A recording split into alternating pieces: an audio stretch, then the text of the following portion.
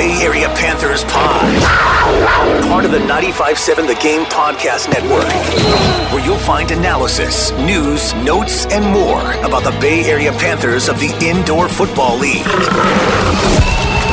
Now, here are your hosts, Mark Grandy and Evan Giddings. What's going on, everyone? Welcome into episode 8 of the Bay Area Panthers Pod. Evan Giddings joined by Mark Grandy, your broadcast crew for the Bay Area Panthers after a tough loss on Sunday night at SAP Center. 6 straight losses for the Panthers now. This one comes in 65-34 fashion to the Northern Arizona Wranglers. First time this season that the Panthers have faced an opponent for the second time. A little bit better than the first go-round, and kind of a similar story with the Bay Area Panthers playing the Wranglers evenly through the first quarter, 14-14 tie at the end of one. And whereas in the first edition of this matchup, Northern Arizona really ran away with it from the end of the first quarter to the end of the game, the Panthers had some fight in them, were able to put up some scores in each of the second, third, and fourth quarter, but a 28-point second quarter for Northern Arizona really did the Panthers in. We saw some flashes in the beginning of the Joe Newman era at the quarterback position for the Panthers after letting Corey Murphy, it started for the first few games of the year, go. So a lot to kind of digest in this loss despite a lopsided L.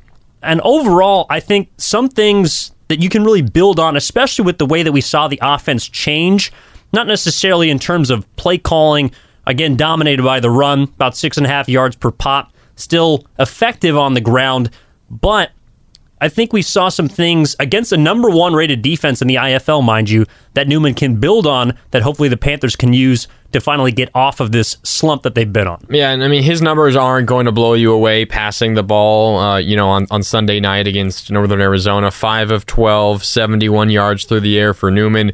Did throw for 2 touchdowns, 1 interception.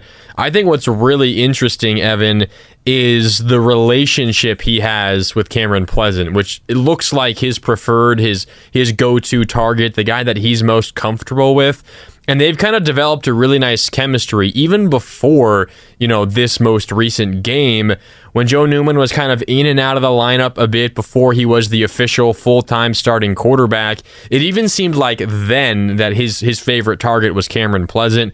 They've hooked up for a number of touchdowns even before this last week, but they did so twice in the end zone on really similar plays. One was a perfectly executed back shoulder throw on the front left corner of the end zone in the second half. Just a perfectly executed play. When you have a receiver like Pleasant, big bodied, 6'2", 220, that's really hard to defend. So, Joe Newman, 5 of 12, 71 yards, 2 touchdowns, not eye-popping numbers, but that connection to Cameron Pleasant is impressive, and I think it's something that we're going to see Newman rely on and lean on as the season moves on. Of course, he's going to need to, get that relationship up, I think, with the rest of the receiving core and feel as comfortable with guys like Daniel Crowell Jr., DeAndre Douglas. Maybe we see Dre'Sante Dorton in the passing game a bit. We saw him in the run game this last week, but there's no denying the relationship and the chemistry between Newman and Pleasant is real. Absolutely. And we're going to get into a couple more stories throughout this podcast here on episode 8. You can subscribe anywhere you find your podcasts. Go to the Odyssey app and find everything on 95.7 The Game, as well as everything Bay Area Panthers related. But so we're going to get into some stories as we've been breaking down some of these players in a more, in a bit of a deeper look compared to how we're able to, basically analyze them on the broadcast, because we don't have a ton of time to get into the backgrounds of all of these guys. So Crowell will certainly be one of them. Also, Nicholas Brazel will be one of them, who had a big game, had a couple of passes defended along with an interception, as well as Kama Yates, who returned after missing a few games from injury. So we'll be getting into that later. But you mentioned a guy that stood out and really right off the bench, literally into the end zone, in Dre'Sante Dorton, who came off the bench, was signed earlier this week as a running back to kind of supplement the running game with Joe Newman, who's been the leading rusher for the team so far this year, along with Dwayne Gary, who has led the way in terms of total touchdowns on the ground. But Gary went down, eventually did return, but sort of temporarily hurt his left leg on the first possession of the game, and so that opportunity for Dre'Sante Dorton was right in front of him, and he took his first carry 45 yards to the house. He ended up with 54 yards on the ground on just 2 attempts, but also we saw him, contribute in the special teams game, had the touchdown, and also, he was putting his body on the line. I think he is a quintessential IFL story because a lot of times, again, we've discussed at length how the 21-man roster doesn't allow you a ton of flexibility, especially when injuries happen in-game. There's not too many guys that you can bring off the bench, but Dorton, waiting for his chance, absolutely seized it. I was impressed by what I saw with him. Oh, for sure. You first touch, 45 yards for a touchdown. That's exciting enough, but, even just... he was with the team in training camp, didn't make the opening week roster, but obviously still hung around, is in the area. He's not from here. He's from up in Washington, but, he made himself available to this coaching staff, and when his name was finally called on, he was ready to go. And I think there's... it's easy to, just say, well, he found a lane and he scored, but it's difficult. You go into a team that you're somewhat familiar with, but that you really haven't been around much for a couple of months now, and you're able to have that kind of impact immediately. It's really impressive, and I think it's something we talked about last week here on the pod, Evan. Maybe it was on the broadcast this past week as well, but you were wondering what would happen if Dwayne Gary went down, and knock on wood that he doesn't, and it was a non-serious injury, it seemed like, this last week against Northern Arizona, but there's not really any other full-time running back that they have behind Dwayne Gary right now. They've had a few that have been on and off the roster, but as of right now, none. So what happens when Dwayne Gary goes down, if Dwayne Gary goes down, whether it's for a play, a drive, a game, a couple of weeks? Who's going to fill in? And I think we found the answer to that, at least right now, with Dre'Sante Dorton, who's listed, as a wide receiver, but we see him using the run game, as you mentioned, in the special teams game and the return game.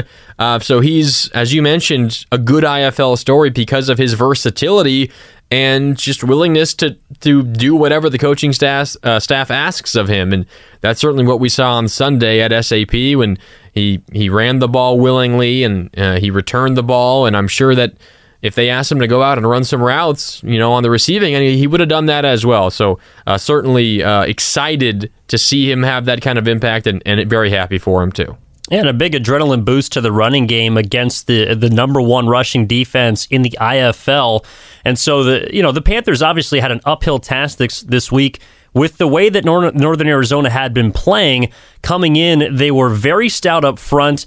They were efficient offensively, and the defense was pretty much tasked with trying to bottle up this guy, Quentin Randolph, who was coming off a game in which he scored 7 receiving touchdowns. I know the numbers having over 100 yards and 3 scores through the air, pardon me, are not ideal, but compared to what he did the week before, they actually found a way to limit this guy.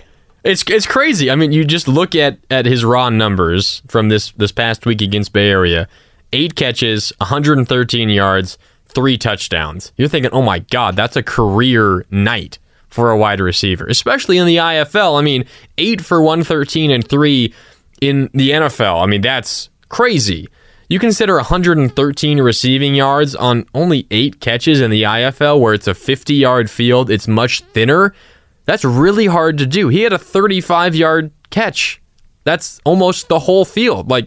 He's been absolutely phenomenal, and I do think it's really insane when you consider, despite that stat line, he was about half as productive as he was the week prior. 7 total touchdowns the week prior for Quentin Randolph. A couple of them came on the ground, 5 of them through the air, 3 total touchdowns this past week. So it's kind of odd saying it, but, at least he didn't score 7 touchdowns against you if you're the Panthers. Well, and all 3 of those touchdowns came in the first half. So, we've discussed how the second half of the game for the Panthers has kind of been the Achilles heel, so to speak, where they've been in games, again, early in this game, after going down 14, had 14 unanswered points. So they got back in the game quickly, but at half is sort of when we've seen the momentum shift. So at least to see the defense, and particularly the pass defense, which had been hurt on explosive plays the previous 4 or 5 weeks, for them to step up against Randolph and try and limit him in that second half was impressive. Do have to give a shout out to Rayshon Pringle, who had a fantastic interception that he returned for a touchdown, a 27-yard pick six in that third quarter. And the fourth quarter, the beginning of that fourth quarter, turned out to be the final score for the Panthers on the day. So we have seen improvement from the secondary, and, obviously not ideal, but there's a few situations where it isn't necessarily the talent that's getting beat for the Panthers. It's some miscommunication in the backfield. We saw Randolph get open early in that second quarter for one at the goal line, in which a few defensive backs were kind of looking at each other, expecting the other to pick the other one up. So I think we saw some improvements defensively in that second half, hopefully that they can take forward with them. And also a couple of guys stepping up in the backfield, up front as far as the defensive line is concerned. Pretty decent against the run, but this has been a team that was limited in terms of sacks, only a couple coming into the game.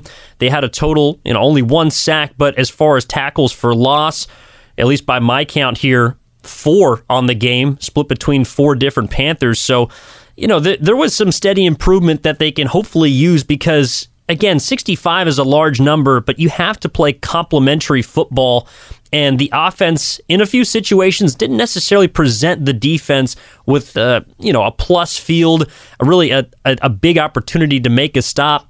And so I think the Northern Arizona Wranglers did a good job of capitalizing on some of those mistakes. Yeah, they did. And I think one guy who we need to mention, I know we're going to talk about him a little bit more in depth in a minute, is Nicholas Brazel. He had himself, I think, his best game this year on Sunday against Northern Arizona.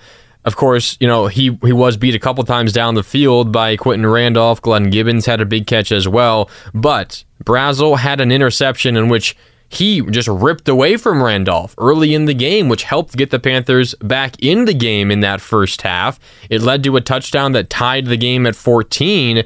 It was really what looked like a completion from Barker of the Wranglers to Randolph over the middle. And, fast forward a few seconds, and Brazel has the ball in his hands. He just ripped it away from the star receiver for the Wranglers, coming up with his first interception of the year. That was a really impressive play. And he had 2 other passes broken up, both of which were in the end zone. Now, you could make the case one was more on the quarterback, Caleb Barker, than a great play by Brazel. Barker threw the ball late. He had a receiver open and just didn't quite see him in time, but Brazel recovered well, knocked it away, and then in the second half, I believe, he made a really nice play in the end zone as well, knocking a ball away from what was a receiver that had a step on him, but he extended his long arms and was able to knock it down. So Brazel as well, you mentioned Pringle with the pick six. He's been explosive with the ball in his hands, but Nicholas Brazel, who we thought coming into this year we might see more as a receiver than a defensive back, but he's turning into one of the better defensive players as well for Bay Area. Episode 8 of the Bay Area Panthers pod here. Evan Giddings, Mark Grandy. You can find everything Bay Area Panthers related, especially on our pod on the 95.7 The Game podcast network. Also, make sure to subscribe to the Odyssey app. I want to stay there with Brazel. We talked about how we're going to go a little bit more in depth with some of these players and young men here on the Bay Area Panthers. And Brazel, along with a former teammate and now teammate on the Panthers, Daniel Corral Jr. 2 very interesting stories, but Brazel himself from Batesville, Mississippi, a guy that actually started out playing SEC football out of high school, and probably one of the reasons for those great hands that you just mentioned, Mark, is the fact that he played wide receiver his freshman year at Ole Miss. And this was a guy who I believe had the second most catches as a freshman between any of the wide receivers. The only guy who had more was Dante Moncrief, who ended up going into play for the Indianapolis Colts, was a third-round pick. So back in 2011, there was a lot of promise for Brazel, who ended up after the season, had to leave the team because of some other circumstances, but then ends up at a place that I think many are familiar with because of the Netflix show Last Chance U. Yeah. East Mississippi Community College for the 2012 season, where he wasn't able to stay with Ole Miss because of academics. He goes on to score a 4.0 GPA and work his way back academically, athletically, and is really just, I think, an inspirational story that a lot of people may have seen on the Netflix show, but is now getting to shine here in the NFL. And even though he didn't play a huge role the first couple of games as a wide receiver, we're now seeing him shine as a defensive back. Yeah, so he was at EMCC, East Mississippi Community College, which was the subject of Last Chance U seasons 1 and 2, but he was there in 2012, so before Netflix was there filming anything. So you didn't see him on the show, but, you watch the show and you kind of know how it works at EMCC. He was involved in all that before it was featured on Last Chance U, but it was still EMCC. They are getting a lot of, top flight talent from other schools that for whatever reasons, academic, other reasons, have to leave the schools they originally committed to, and they try to revitalize their careers. And that's what Nicholas Brazel did there. You mentioned the 4.0 GPA, and did a good job at EMCC as well. Interestingly enough, though, he has moved over mostly to defense, as we've talked about. He has IFL experience in the past, playing for the Nebraska Danger, who no longer exist, back in 2016 and 2018. Also has experience with the Cedar Rapids River Kings, most recently as 2020, despite the fact that season eventually got canceled because of the pandemic. So this is a guy that has IFL experience, and as we've talked about multiple times on the pod, that is extremely valuable for a team that's in its inaugural season, because you have guys like Nicholas Brazel, like some of the others, who can kind of coach some of the lesser experienced guys through the ups and downs, the highs and lows of an IFL season, what to expect, how to use the walls, defensively, as an extra defender, how to use them to your benefit. A guy that's been through the trials and tribulations of multiple IFL seasons, beyond just his ability on the field. That's a very valuable piece in and of itself. Well, and not necessarily at the same time, but sharing a similar story, as we mentioned, to Daniel Crowell Jr., who, ironically enough, I just mentioned the name Dante Moncrief. He's actually related to. That is his cousin. So there's 7 degrees of separation all around the Bay Area Panthers, and a lot of really cool stories, because Crowell, who's also from Mississippi, Meridian is the town at a Meridian High School. He went straight to Eastern Mississippi Community College. So he played a couple of seasons there in 2016, 2019, and you mentioned how 2016, 2017. 2016, 2017 was on season 2 of Last Chance U. So may have had a chance to catch him there. But, this is a guy who, at least through the first couple of games this season, when Corey Murphy was the quarterback, I thought really established himself as a safety blanket in the wide receiving core, and was a guy who was originally tabbed, I believe in the 2020 season, to be sort of the, number one or de facto go-to wide receiver. So in the sense, he's kind of a veteran with the Panthers because he's been around. He's seen the formation of the team, and now in the inaugural season is getting a chance to be on the field. But he also is one of those guys that brings a chip on his shoulder. He's been to, Last Chance U. He has NFL ties with Moncrief. He is a professional wide receiver, and a guy that I think a lot of the quarterbacks, former and now current with Newman in the system for the Panthers, have looked to, because he just seems to be kind of a steady Eddie, a nice presence out there on the field, and he brings a lot of experience with him. Yeah, well, Crowell Jr. and Cameron Pleasant are the only 2 receivers that have touchdowns this year. So those are the guys that, whether it's Joe Newman, whether it's anyone else, those are the guys that they've been looking to in the red zone, and Daniel Crowell Jr. has been making himself available. But I wanted to share a little bit more about his time at EMCC. So again, he was there at a high school from 2016 to 2017. The 2016 season was season 2 of Last Chance U. So Crowell Jr.'s freshman year at EMCC was the second season of Last Chance U, which was also the last year Last Chance U was at EMCC. Didn't have a huge impact as a freshman at EMCC. That was the year they lost their first game of the season. Multiple players were suspended as a result of a brawl from the end of the previous season. So Crowell Jr. in his first collegiate game was kind of forced into action because there weren't a lot of available players. He caught a touchdown pass in that game. He was even targeted on the game-tying 2-point conversion attempt in the game's final minutes, but the pass was broken up. So EMCC, they lose that game. Spoiler alert. If you haven't seen season 2 of Last Chance U, I'm sorry. But yes, spoiler alert. I guess I should have started with that. But So the pass was knocked away. They lose game 1 of the season, and essentially at that moment, their national title hopes are essentially dashed. But he comes back 2017, which after Last Chance U has moved on to Independence Community College in Kansas.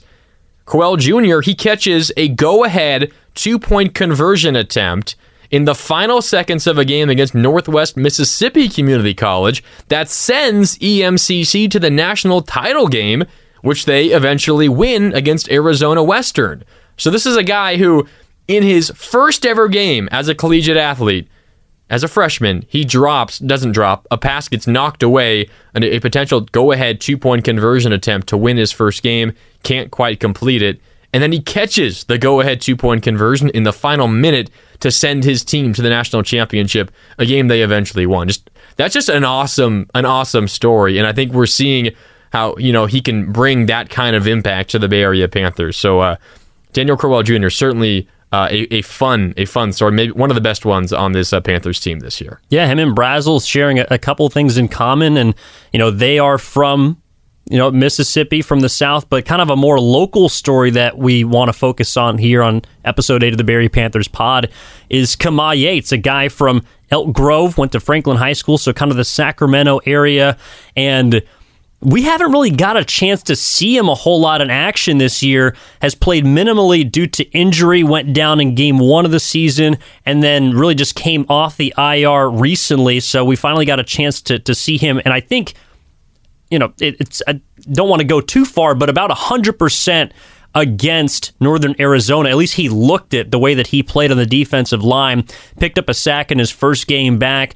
Was, one of the few guys to have consistent one-on-one matchup in which he was winning.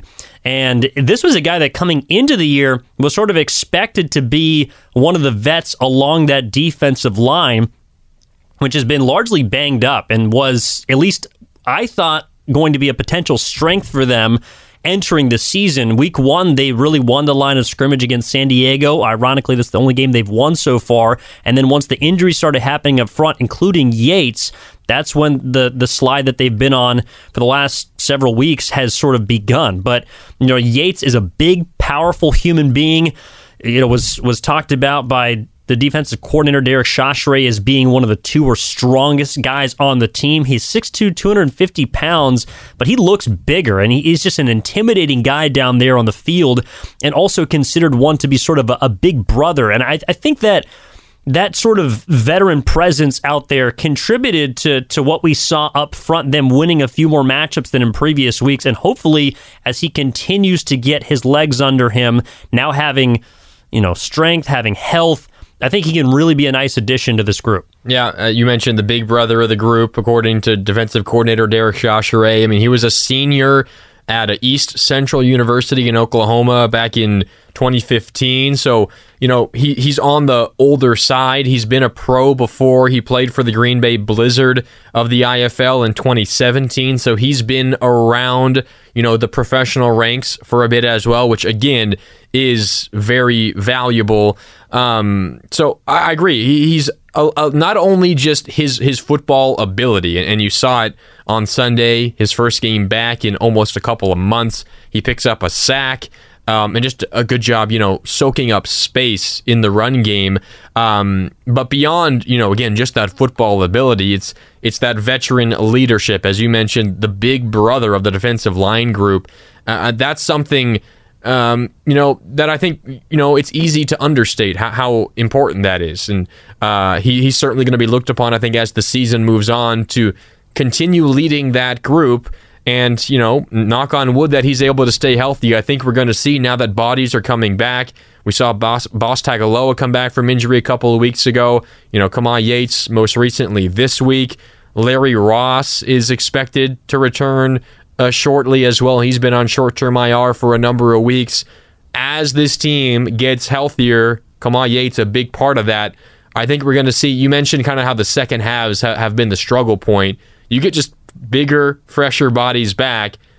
I think we're going to see this Panthers team be able to play more complete games. You won't hear an excuse from the coaching staff about injuries, but certainly that's had an impact. And now that a couple of them are back, waiting on a couple more, they're certainly, I think, trending in the right direction. So Kamal Yates, Nicholas Brazel, Daniel Correll Jr., the three feature stories here on episode 8 of the Bay Area Panthers pod. If there's a particular player, a story that you'd like to hear more about, if there's something you'd like to chime in with, feel free to hit us up on social media. You can tweet at us. That is at Mark Grandy, my broadcast partner. I am at eGiddings10. You can also tweet at 95.7 The Game or at the Panthers IFL on Twitter. Any questions we would be happy to get into and break down here on the pod. And it's at Mark with a C. So MarcGrandi.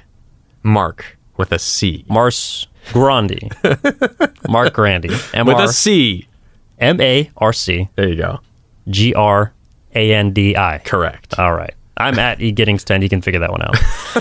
The number 10, not the word 10. Yeah, that's a fair point. That's right. Yeah, number 10. They didn't have any eGiddings non-numbers. So I guess got to get in earlier. You're special, Mark. No. So we've checked out the macro here, obviously, or the micro, pardon me. We've looked at the game itself. We've checked out a couple of players. Now I want to take a step back and look at the macro of the IFL at this point because, there's a sizable enough sample to really identify who has sort of separated themselves, particularly in the West. But, Mark, you were talking about how this week in particular was quite a doozy for a lot of different teams. Week 8 in the IFL, so still, quite a bit of action left. I believe 11 weeks total left in the 19-week IFL season that spans until mid-July. So still plenty of time to get on board if you haven't already. But there were 4 games this week in the IFL that were determined by 10 points or less, and a couple of games that came right down to the wire, including a couple of big-name teams getting knocked off. Yeah, so I think most interestingly, this isn't one of those 10-point or fewer games, but the top 2 teams in the IFL battled in Frisco. The Arizona Rattlers against the Frisco Fighters. Arizona won that game, 49-35. That was on Saturday, one of the earlier games of the week. Arizona is now 6-0, and Frisco, they fall to 5-2. So that was super interesting. But the other game, very, very, I don't want to sell Vegas short, but pretty shocking. The Vegas Nighthawks, in their inaugural season, they knocked off the defending champion Massachusetts Pirates 46-44. It was a close game throughout. I was kind of keeping an eye on it as we were getting ready for the Panthers broadcast on Sunday. Vegas wins on the road in Massachusetts 46-44. How about that? Massachusetts, again, the defending champs. They've kind of had a couple hiccups this year. They haven't looked quite as dominant as they did in the playoffs last year. They're now 4-2 on the year. That was their first game. Pardon me, they've only played one game against a Western team, and that was it against Vegas. So they fell in that one. So you have a couple of top flight matchups, really good teams playing. And, Massachusetts losing, that's impressive. And you talk about how it, matters for Bay Area. Well, Vegas is in the West. And, if you're a Panthers fan looking at how you might be able to sneak into the playoffs, there's another game that we'll get to in a moment that has an impact. But you might have thought just to, write in an L next to Vegas on that Massachusetts line when they have a matchup against the Pirates week 8, but not so fast. They pick up a win on the road, which maybe not the biggest shock of the week. I don't know. There's a couple up there, but that was certainly one of them. No, absolutely. And Massachusetts is actually the only non-conference opponent left on the Bay Area Panthers schedule. So you can see the defending champions in the IFL later in the season. That'll be in early July. But, and we'll get it to the next opponent for the Panthers in just a second. That's Duke City, who fell in heartbreaking fashion, 42-41 earlier this week last week to Tucson.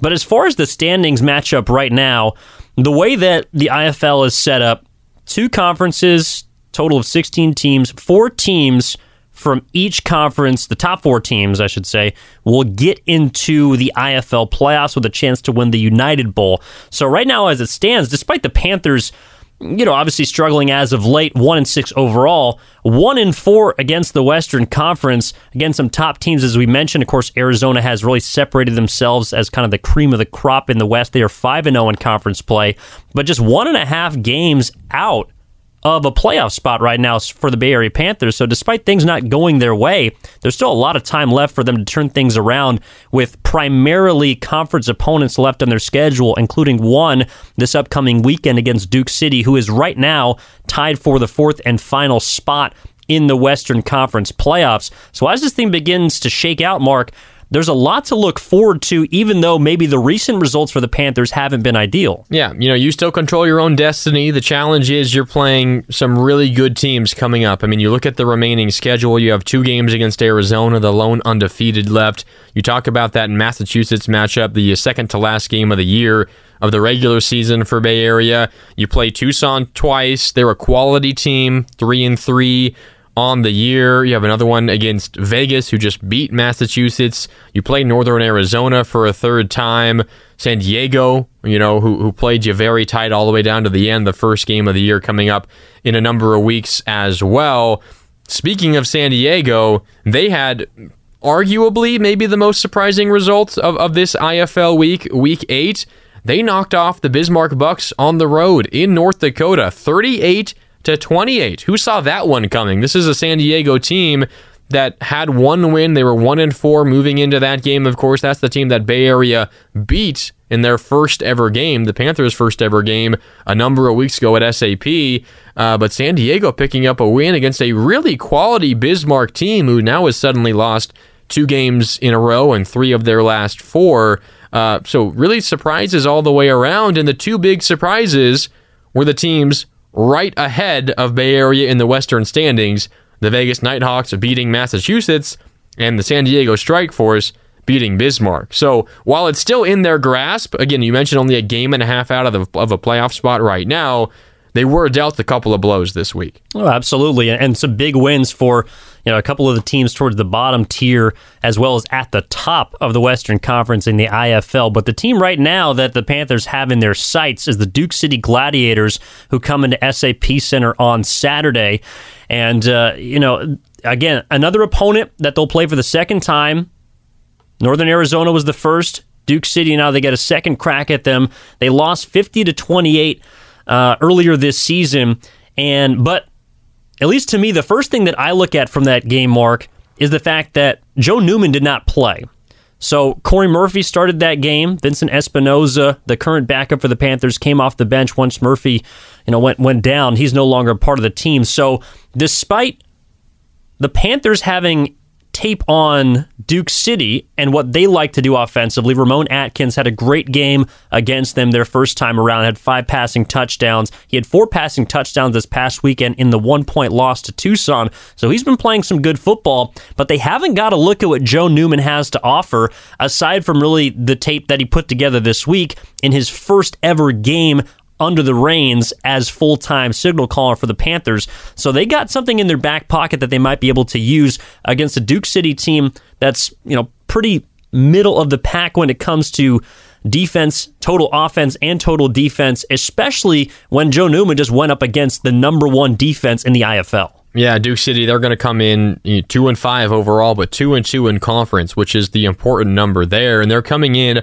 off of a loss. And just to take you through how this Duke City team is feeling, we have to talk about how their game this last week against Tucson ended. It was arguably the wildest ending I have ever seen in a football game ever. And I'm okay, maybe not ever, but it's up there, okay? It's crazy. So Tucson scores with a minute and a half left to extend their lead to 11, 40-29.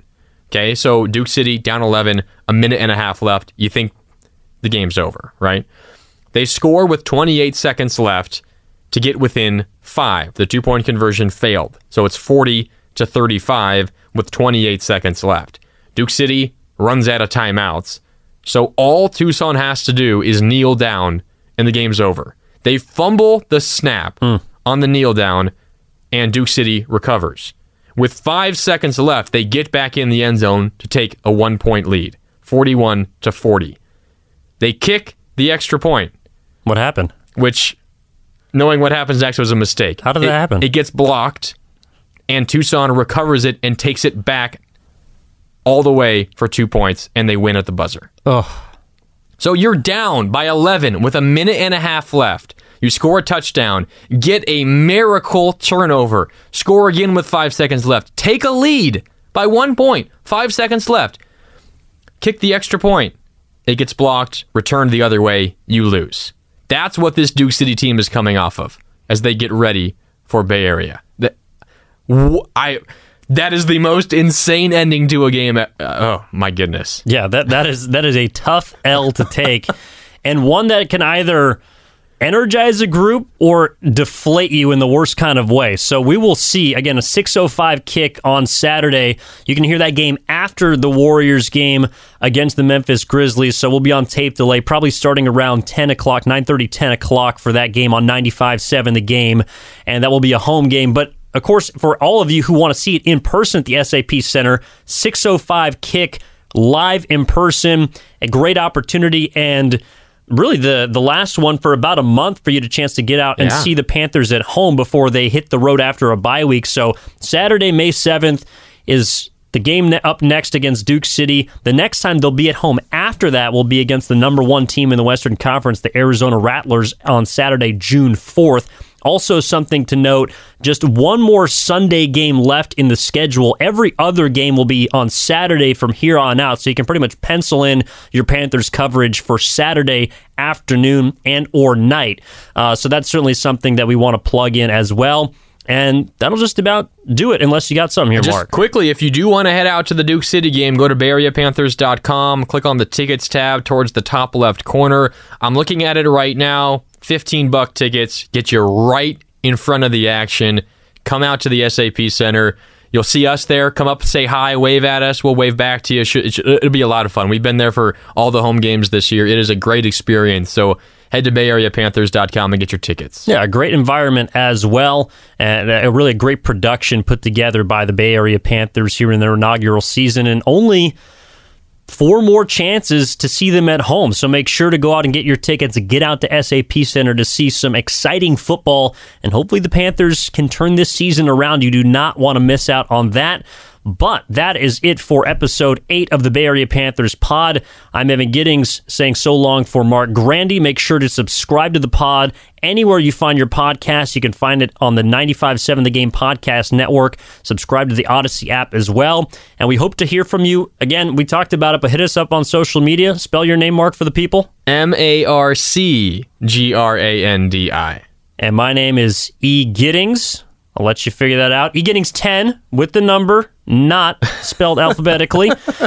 And we very much appreciate you listening, tapping in. We've seen a lot of support and seen the podcast grow throughout the first 7 weeks. And so here for episode 8, we are happy to be bringing you these stories. Again, you know, we try to do justice for these guys, but Nicholas Brazel, Daniel Crowell Jr., Kama Yates, go check out their stories as well and look for them on the broadcast. You can hear us on 95.7 The Game, 6:05 kick from the SAP Center.